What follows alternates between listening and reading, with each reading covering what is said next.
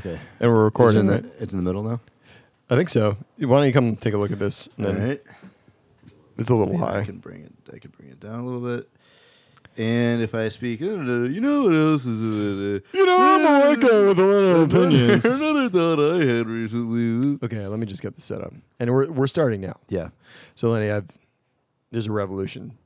I am starting a revolution in baseball analytics. So people have heard of sabermetrics. Base Bolshevik Revolution. Yes, Base Bolshevik Revolution. This is like sabermetrics for those who are not familiar. The Society for American Baseball Research. You've seen the Moneyball movie, Moneyball, Money Movie Ball, with Brad Pitt.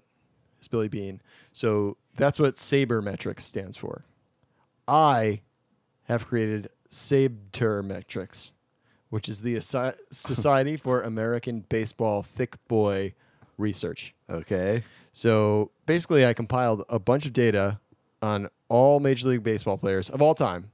So dating basically back till we have data. So this is like a hobby thing that you've done. I was supposed to be doing homework, Okay. and I figured out that this data set existed, and this turned into my homework instead. Okay. So you compiled a list in honor of your group's founding mission.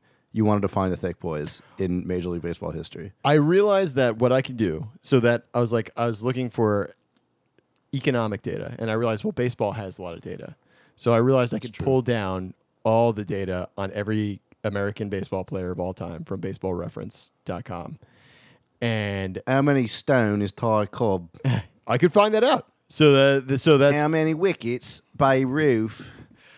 I'm not going to do it in stone. We have it only in not imperial. Your but- system's busted then. That's the only weight measurement I recognize. So basically what I did was I compiled every baseball player that's ever played. Okay. And I calculated their BMI because it also has their height and weight. What is it? Remind me what BMI is? BMI is essentially a calculation that most doctors use that could put you in a category of underweight, normal weight, overweight, obese, or morbidly obese. What is And it, it's though? more or less a calculation of your height proportional to Okay. your most Americans. What is estimate my BMI? Your BMI? I would guess is probably like 24, which would put you in normal weight range. Fuck. So is there like a general theory that you've developed based on this thick boy study? Well, or- let's see. There's a lot of Who is the thickest boy? That's what we want to go to next. Okay. So this is where it's more like a derivative process. So like I wanted to kind of like look at who was the biggest, and I think you might actually know who this is. And here's a hint: he's played for both the Chicago White Sox and the New York Metropolitans. Is it Bartolo? It's Bartolo Colon. Bartolo Colon is the thickest boy. Wait, He's the thickest boy. Thickest Biggest boy based on BMI. BMI. Oh, actually, no, that's correct. He got dethroned last year so he's the second thickest. So Bartolo Colon Is is it the second. Prince Fielder? No, he's up there though. Pablo Sandoval. Nope, also in the top 10, but not him. Damn, that guy, I saw that guy in person at Fenway up close. The Panda. Yeah, that is a large and spry man. He's a big boy, but it's a young guy, Alejandro Kirk, and he is let's see, 68 inches and weighs 265. So 68 inches would put you at 5'8". And 265? He's 5'8" and 265 pounds. And he can run. What position is he? Let's check. I don't know. I'm gonna guess catcher. Coach, I'm assuming. No, he had at bats too. He had at bats in 2020 and 2021. Oh, I also updated this, so now I used to only have the 2020 data, but now he had in 2021. He had 165 at bats. He played in 60 games, 40 hits. What team is he on? The Blue Jays. Vlad Jr.'s a big BMI too, probably too, right? He had 8 doubles and That's eight home runs and 24 RBIs. Watching that guy hit like stretch a double would be a thing of beauty. But Bartolo Colon, this is only batting statistics. He's got the 1 home run on him. The legendary moment. We know that one. That was classic. But so what actually spurred this was actually the thought of our history of like going to one of our favorite thick boys. We saw him do something classic. The Albers. The Prince Albers. Prince Albers. For that 2016 season, we saw him in his only at bat. He scored his only run in his career. It was his only hit for looks like he had 2 hits actually back in 2007.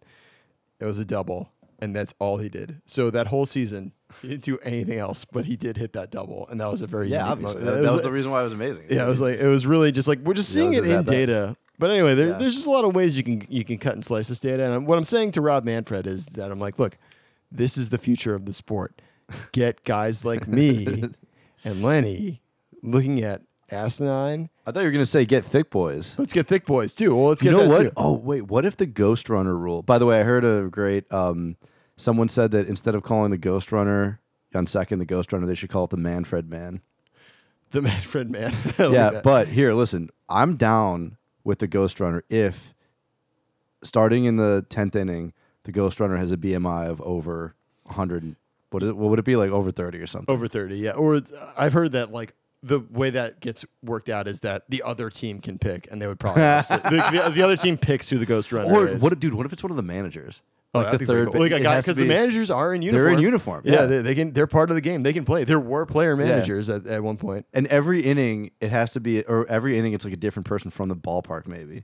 Like someone, like one of the, like the fan gets to get involved. That would be amazing. That'd be pretty fun. I feel like then that would be. I mean, the baseball purists have already been. The baseball purists would totally be all, they'd stick up their ass if all of a sudden fans started to play. I know. Just ruining the complete bastard. Not to mention, also there was just a huge labor crisis around who Yeah. gets paid for what. So I think fans getting involved. Well, Brian, but I'm glad you brought up the thick boy because I have something for you. oh boy, I have something related to thick boy baseball. oh boy, oh boy, oh boy, I'm excited. All right. Have you ever heard of 16-inch softball? No. All right. I want you to picture a sport. It is a Chicago institution.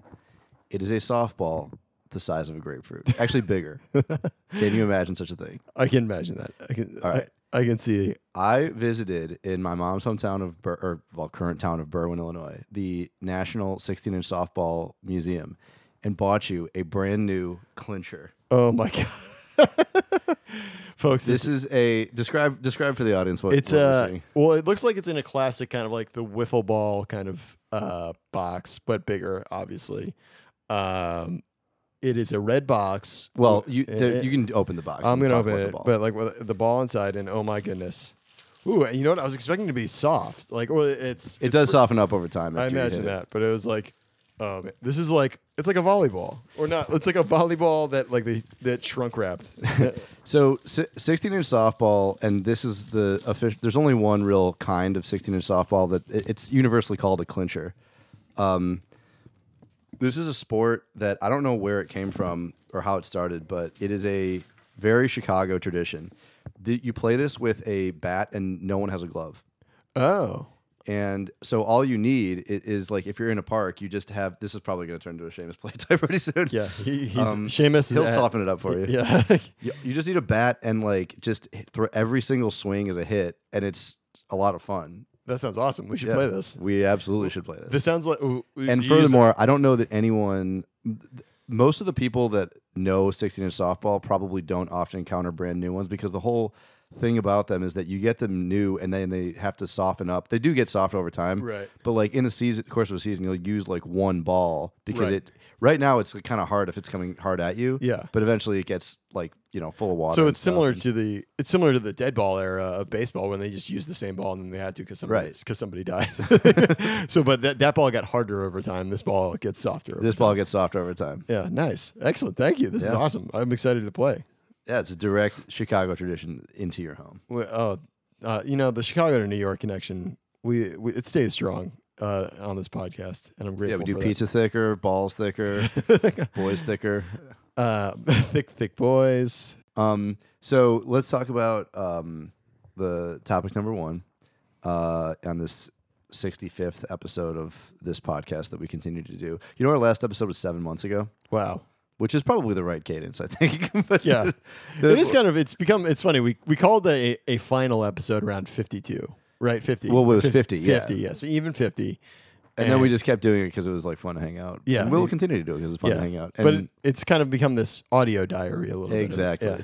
You know what we should do actually, just in the interest of an audio diary? We should probably do a COVID update just because we're doing a good job of time capsuling that. How's your COVID going? Pretty good. As far as I know, I still haven't got it. You never got COVID? No, I've never tested positive, and I never felt sick. Wow. Yeah, and did you ever lose your sense of taste and smell? no. That is wild. And I've sure been that's doing not stuff. true. I've been like, I am sure that at some point I was definitely exposed and definitely maybe even had it, but I never felt sick. I never had lost my taste of smell or sense of smell. And I've never. I mean, I've gotten sick at other times, and when I've gotten sick, I've tested myself and I came negative for COVID. Yeah, I mean, I think the thing that I would want to record, it's going fine for me too. I was at a concert a couple weeks ago, and it felt like the first it was Khruangbin at Radio City, which was amazing. It was like a magic trick on guitar, crazy. Nice. But it felt like the first truly post-COVID event that I've been to, because no one checked for vax, no one like there was like maybe 3 people wearing a mask, and we went out for drinks beforehand, and it was just like a regular event. And I noticed only afterwards that nothing COVID-ly had happened in the middle.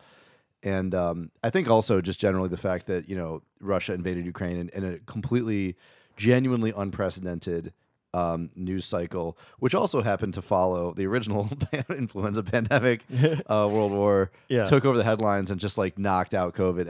And also we were there was another recent surge of like Omicron and stuff, and just it's really hard to care at this point. We're over it. Yeah, the vaccines are out there. If you don't get it, it's now we're on the tail. Everyone's chosen their path. What can you do? Like, we're good. And either what's going to happen is that we're going to figure out a way to treat this and isolate it, or it's just going to keep going, and we're just going to have better treatment slowly over time. And that's just basically a reality of the life that we're going to lead. Yeah, which I'm fine with, to be honest. So yeah, I mean that is, and then we'll all die one day. Yep. Nothing we can do about that. So anyway, that has been your time capsule on COVID. Probably our last COVID update. I wanted a better conversation that I wanted to have with you was about crypto and what it's evolved into. So we've been doing this podcast for like what, 3-4 years? I think it's more than that.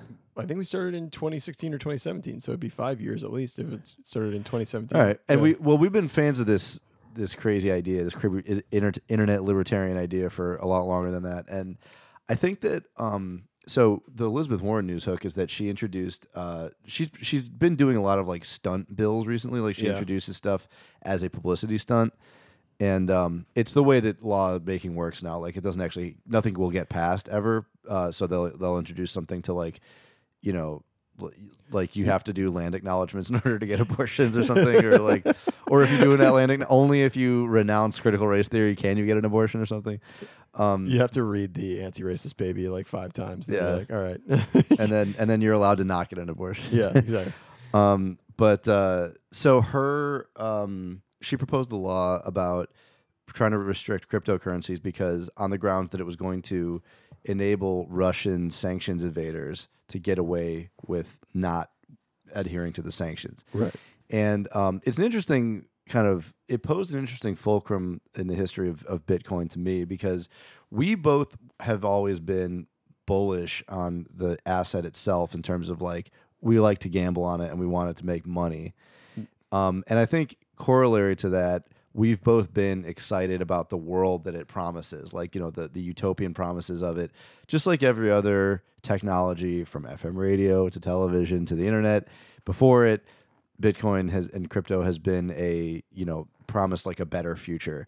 And I think we're at the point now, the technology is, the actual Bitcoin blockchain is now like 14 years old. And I think that it might be time to have a real conversation about like whether this is a thing that I still identify with on sort of like a personal ethical level. I still own the asset. I'm not going to divest, but I get the sense more and more that it doesn't really need my support. And when I started to see, and I also have noticed that a lot of the people that are kind of in the space are like the same kind of Wall Street people that I already didn't really like, and it just got kind of co-opted by the existing powers, and they don't really. It increasingly is something that feels like it doesn't need my support. Like I can still buy into it, and I can argue why I think the investment thesis, but I don't know that I'm really like identifying with it as like a thing that I like anymore. And with the Russian stuff, it kind of was like, I always looked forward to the idea of an event just like this being something that would be a boon to the currency and now that there's actually a sanction that I kind of want to work, which usually is not the case with sanctions. Like I want the Iranian people to not have to suffer under sanctions. Not to have any kind of like, we don't want Iran to have like any kind of famine. Right. Yeah. I don't want anyone to have a famine. Yeah. And I don't want Russia to have a famine either. But Yeah. like it at least is kind of like you have to do something. Like I don't know. It seems I like get the the only logic it's of the, it, right. the only short of a full scale war, which is not Right. It's It's also definitely not a desirable It's also outcome. shifting the battle onto our battlefield. It's like, okay, we don't want to fight you in a heavy metal war, which we would win, by the way. But and that's a good thing. But then, like, you don't get to play in the new world order that we run. Right. So, but anyway, and because of that, I was like, well, would it be a good thing if like crypto, the main story of crypto for this generation became that it helped Russia evade this? Which I think if these. Which what's kind of funny about that too is that like if in terms of Russia evading these, you know how the original oligarchs in Russia like they got started because they were like the few people who were like either mobsters and controlled some thing or some like industry and then they just like legalized it, or it was the few people that actually knew how privatization worked and they bought up a bunch of shares. Like I think they distributed shares publicly to people who didn't really know how equity worked, and so a few people who did just bought it up from a bunch of people who'd rather have cash than this thing they didn't understand, and those people ended up becoming. So it's Right. basically like in that like perestroika era, it was like a bunch of people who knew how modern capitalism worked, and they ended up kind of becoming the oligarchs along with like the criminals, and like, it'd be kind of funny if like the sanctions ushered in a new era where the people that became the new oligarchs were just the few that understood how crypto worked. Oh, that's a possibility. Because they could evade, and they're like this. It's like the jailhouse guy who's got the cigarettes, you know? Right. Yeah. It's the Red from Shawshank Redemption, who's like kind of like the Morgan Freeman character, who's just like, all right, I can get you what you need, and I can get you access to capital. Yeah. Well, what I've been thinking about crypto lately is I think why it became an interesting idea to us when it did was that we were kind of students of economics, I guess, and I don't think it's a coincidence that Bitcoin and crypto came around, like essentially right around in 2008 and 2009, when simultaneously, obviously, there's the financial crisis that's going on, and also there's the like people are starting to awaken to the idea that the U.S. wasn't on any kind of like currency reserve standard, like there was no hard money anymore. Yeah, that was when the whole end the Fed thing was really right, big, yeah. like Ron Paul revolution and that kind of stuff, and that kind of stuff, we could argue about that all day, but I'm not. But I think that the general public, even though that we had been off the gold standard since 1972, was just becoming like kind of aware of that outside of Wall Street. So the technology merged with this like ongoing crisis, and also with this idea like, well, okay, well, if money isn't backed by anything, we have this other technology, then why don't we utilize that? And then it's come into a maturity that we could argue about whether it's good or bad over the past 14 or so years, as you said. I think I agree with you for the most part, where I'm like, I'm not as interested in it as like, it was way cooler at the beginning. Like it was like way cooler and more revolutionary. And now it's become kind of institutional, which has benefited me like a lot. But at the same time, it's not really, now it's not really providing the same level of like service. Well, it's also it's providing more utility, like economic value. It's just that the idea that this could be some cool crypto punk, like cyberpunk thing, is a little bit less likely. It's clearly just. I still think though. Sorry to step on you, but I still think we're kind of in the same way that like the internet in 1994. I think with Bitcoin. I think we're still at the internet in 1994, 95. That's the other thing too, is that I don't think so, because there hasn't really been a killer app yet. Like the internet in 1994 was connecting computers, and the idea of computers had already been proven out by a lot of different pieces of software. Yeah. And people knew what one computer was good for, and so having two systems talk to each other was like kind of a next step.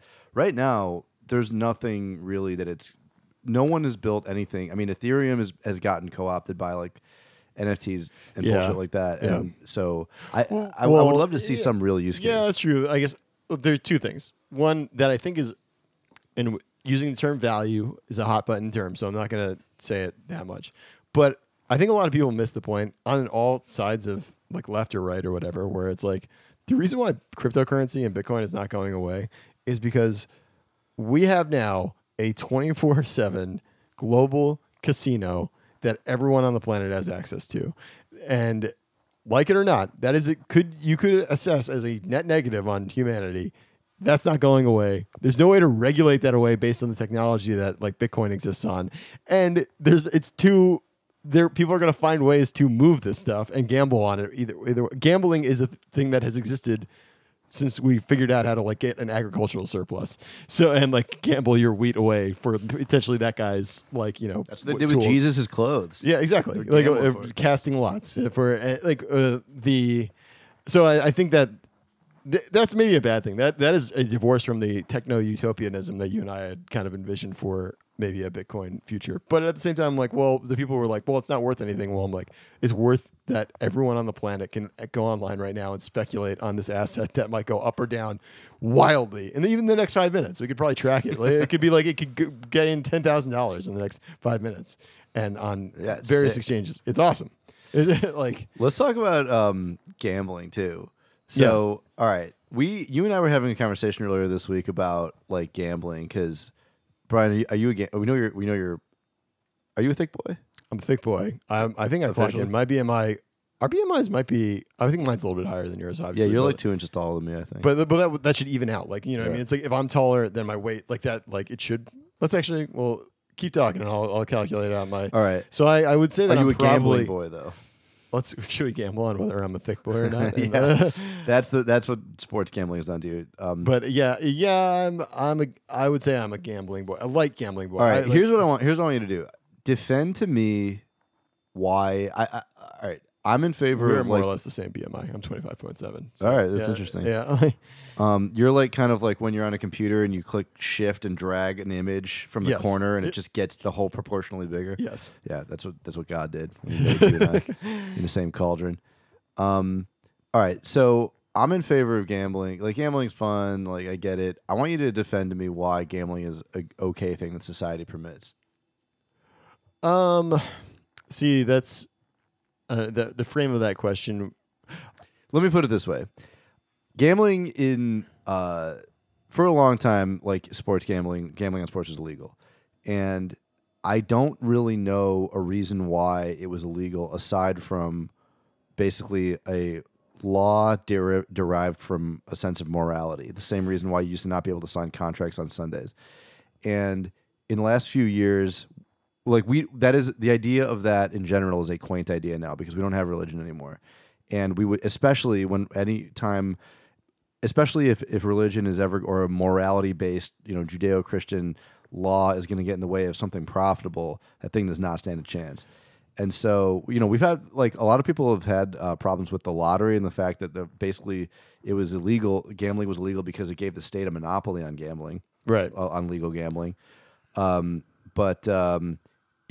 Sports gambling became legal in the last few years. It was a floodgate opening, and now everyone's gambling. And the thing I feel about that is that I'm glad that that's the case. I mean, that activity is going to happen anyway, and it's like better to do that than like with the Nicky Santoro from the casino, Yeah. or Kristen from Altasanti.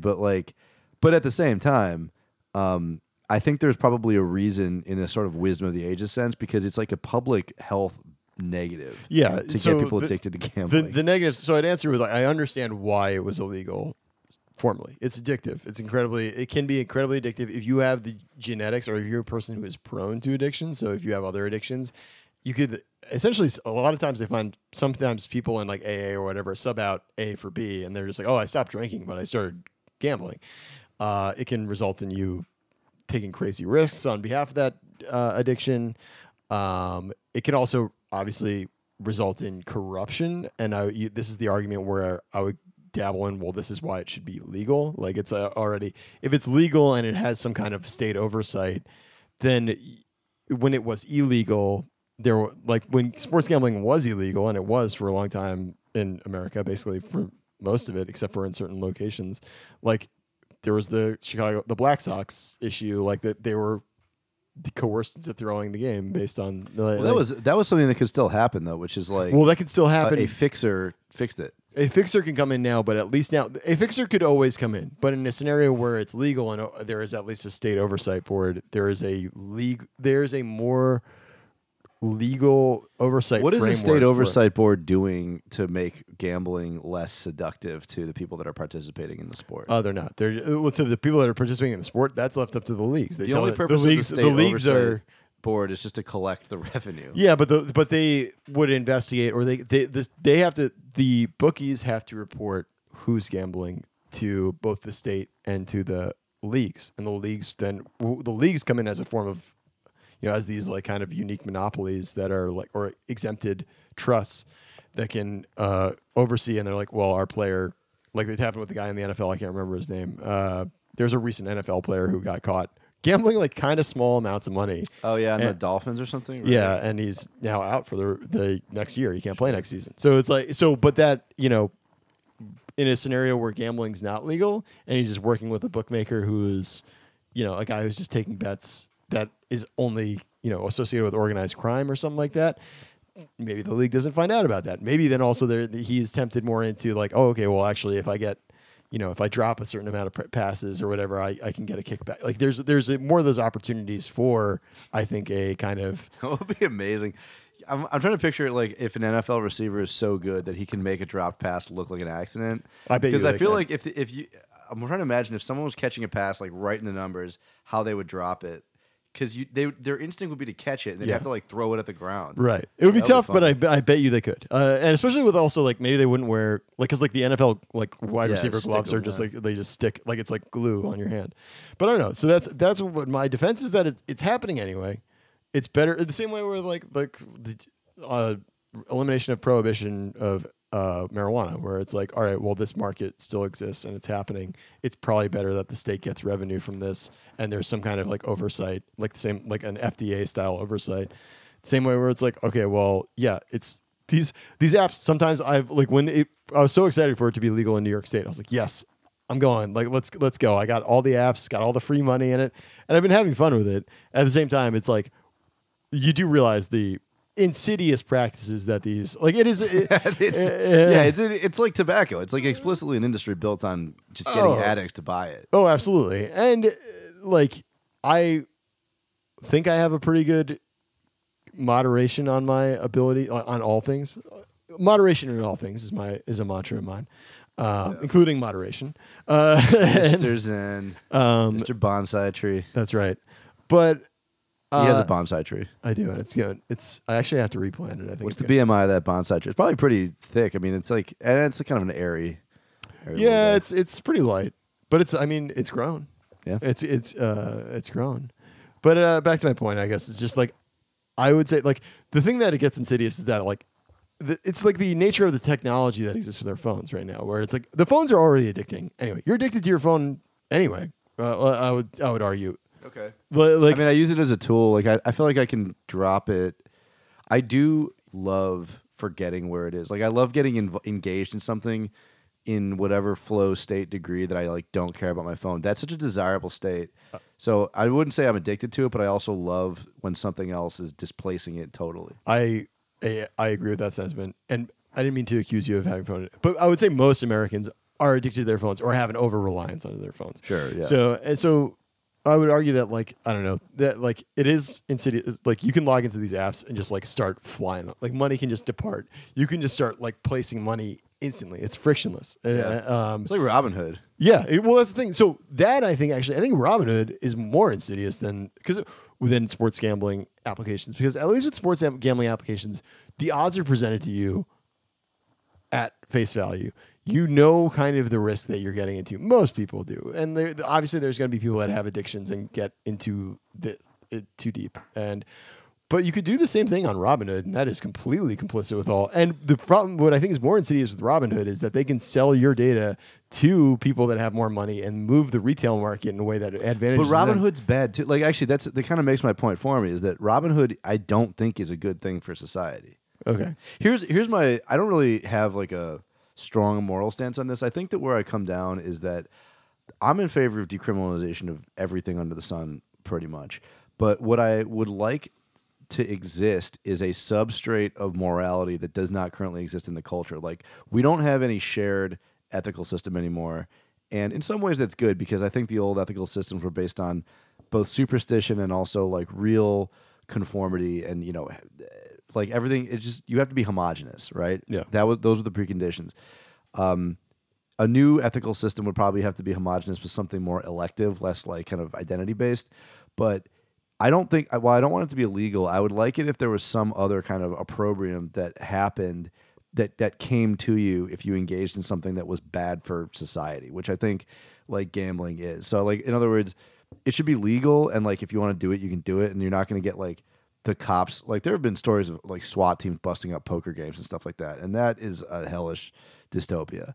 So I don't want that to happen. But at the same time, like this should be seen, I think, in a way where it's like, it's not great for you, kind of the way that we view like fast food right now. Like I think that our current discourse on fast food is in a good spot. It's like something that's freely available. You can get it if you want, but you probably shouldn't. And there's like going to be some shade thrown at you if you have too much of it. I think that's a good moderating force. I think that's, my policy of all things in moderation, including moderation, I think fits that moral parameter. I don't think we're not disagreeing. I'm just saying that like what I'm calling out is the fact that I think accepting the main lament I have for society in general is that there's not any kind of like bonding, suturing sense of I would argue though ethics or morality. No, sorry, not to step on you, but I would argue that if you and I are pretty close friends, we've been friends for more than a decade now. Actually, probably like close to 14 years, 15 years, 16 years. Actually, 16 years. Wow.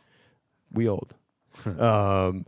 And like, if all of a sudden my personality changed to the point where I was on a gambling app, like you would be like, "What are you doing?" Like, you would intervene. You would be like, if I was on. But it would be an intervention. It would have. Like plenty of people's friends that have friends get addicted to stuff. Yeah, that's true. But I'm just saying that framework exists. I'm saying the intervention framework that exists in our modern moral, like there is a intervention framework that exists for other addiction things. That I think you could just port that onto the legalization of. But those kick in though at a point when you're already lost in something. Like it would not be ideal if you had to get addicted to something, and if a lot of people had to get addicted to something. Like a lot of people are going to get addicted to gambling as a result of this. Yeah, maybe. And maybe it's going through a natural process of like anytime you give new access to something to people that haven't had it before, they overindulge. A shock to giving something new to a society that's not used to it is going to shock it. And I do think that there's going to be like some negative outcomes from it. I just think that again, my main point is that I really wish we had some organ inside of the society that people look to for guidance, because they're going to look to something. And right now, all we're looking to is like capitalism, which does a great job at what it's good at, and it does a horrible job at ethics. And so there should be like and you had this feeling of like, this is gross, you shouldn't do it. A new like secular priest class that'll like kind of. Mostly, I want to be in charge of the secular priest class. That's where I'm going. Can I sign you up for my? I would be into that. Flotilla. I want to have a private society. But I want to still gamble though, so I guess you're not going to invite me. Well, it's going to be the schism that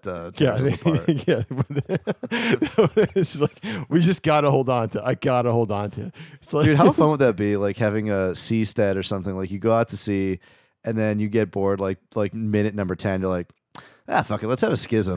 Let's start a civil war on this bitch. That was a concept John and I had for like a kind of like comedy / dystopian sci-fi novel about like two guys that bought a ghost town in the middle, like in the Midwest, but they essentially started a animal breeding program, and they had a schism over like what was the ethics of like dog breeding, and it just turned into a Wild West. Like both of them turned it into a ghost town of feral animals. What would the rift be over? The rift would be over actually. Like I think it would be an attempt to introduce new like genetics into I think we were kind of fleshing out a couple of different ideas, but it's like one person just kind of like doing kind of like a gene therapy on the animals, and then the other person just doing a all natural kind of like we're doing a animal husbandry like breeding program for I guess we were talking about all the different breeds of dogs and how wild it is what we've done to dogs, and we're like, yo, wouldn't it be crazy if we created a dog town in the middle of nowhere? I'm like, no, you know what's crazier? If we had a different ethics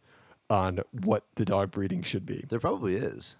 Yeah, there is. You seen a Frenchie recently? Those things should not exist. I would be on the other side of that. Well, we watched the Discovery Channel or National Geographic about they use foxes in Russia where they circling back like they basically could have only conducted Fox in Russia. There's no difference at all. Democracy. January 6th of 9/11. Thank you, woke Lenny. And thank you, woke lib Lenny. But essentially what the experiment was that they took these foxes that they're like, oh, okay, well, we think that like the way that dogs are bred is that the more amicable ones self-selected out, like humans self-selected those out, and the ones that were wolves, gray wolves that were more ferocious kind of like went the other path. So basically they took these foxes that were And only the coolest cavemen could domesticate those ones. more or less. And then like so what they did was they took out all the most docile fox puppies from each litter and kept breeding them for a couple generations. And they also though did the inverse where they took the ones that would like bite you no matter what. And they separated the populations. And there's one that has the Just imagining that that's like got to be like some primitive name they gave to one. Like this one will be called Bite You No Matter What. yeah, it's like that's a very indigenous style name of like I call the big one Bitey. And but you see it and it's wild. Like the ones that they self-selected out are like puppies. They're the cutest animals ever. And then the ones that they're like turned into like ferocious killers, like you could not even put your hand near the cage because these things were like, you would let this thing loose and it would like kill. If you let it loose in this apartment, it would kill us all like instantly. I feel like you're possibly slipping yourself into sort of primitive man style tall tales, but I get your point. Yeah. No, I'm not. Look, watch it. I'll send you this. Have you ever seen? You know what I will say in corroboration of your theory. Have you ever seen a dire wolf or like a big gray wolf? Yeah, they're huge. They're enormous. Yeah. I never knew that they fucking came that big. They're kind of like if you ever seen like an Irish like wolfhound. Yeah, they're like right. that size. But one that can move, one exactly. that can fucking jet and like is angry and is like muscly and stuff. Yeah, it's they're huge. But yeah, I'm gonna send you this. It's only an hour. It's worth it. It's like about the history of dogs. But anyway, that's the germ of that idea. I don't know how we got sent down. I think we could probably wrap up. So, what do you think the BMI of a gray wolf is? It's a good question. I don't know. I think all right, give me the BMI of a MLB player named Wolf. Oh, that's a good question. Let's see. I'm in the right database. Okay, Wolf. Oh my God, this guy's name is great. His nickname. So his full given name is William Van Winkle Wolf, but his nickname was Chicken. His nickname was Chicken Wolf. Chicken Wolf's BMI. He was a big boy. He was 28. 28? Yeah. Let's see what I'm gonna see. Was he the ball? Yeah, he was the 16-inch ball. He weighed in at 190 pounds, and he was 69 inches. Nice. So he was 5'9", 190 pounds. Yeah. That'll do it. Yeah. So Chicken Wolf of 1885. So I guess 28 is the BMI of a gray wolf. Let's make that the episode title. Chicken Wolf? The Chicken Wolf of 1895. Whoa, yeah, of 1885. 1885. Yeah. All right, Brian, you got anything to plug? My Thick Boy database, so I'll be posting more about that. I'll probably be working a show at Union Hall sometime soon. Those shows have been selling out, though, so those have been fun. If you want to see me at Union Hall at one point over the next month, I'll be there at a certain point. I should go to one of those. That'd be yeah, I'll see if you're around on the next one. I'll add you to the list. Dope. Okay, cool. Let's wrap it up. We didn't talk about the war in Ukraine bad. I'm not, I'm not a fan of that war. I'm not a fan of any wars. Make love, not war. That's our Brian, let's go make love, not war. Let's do it.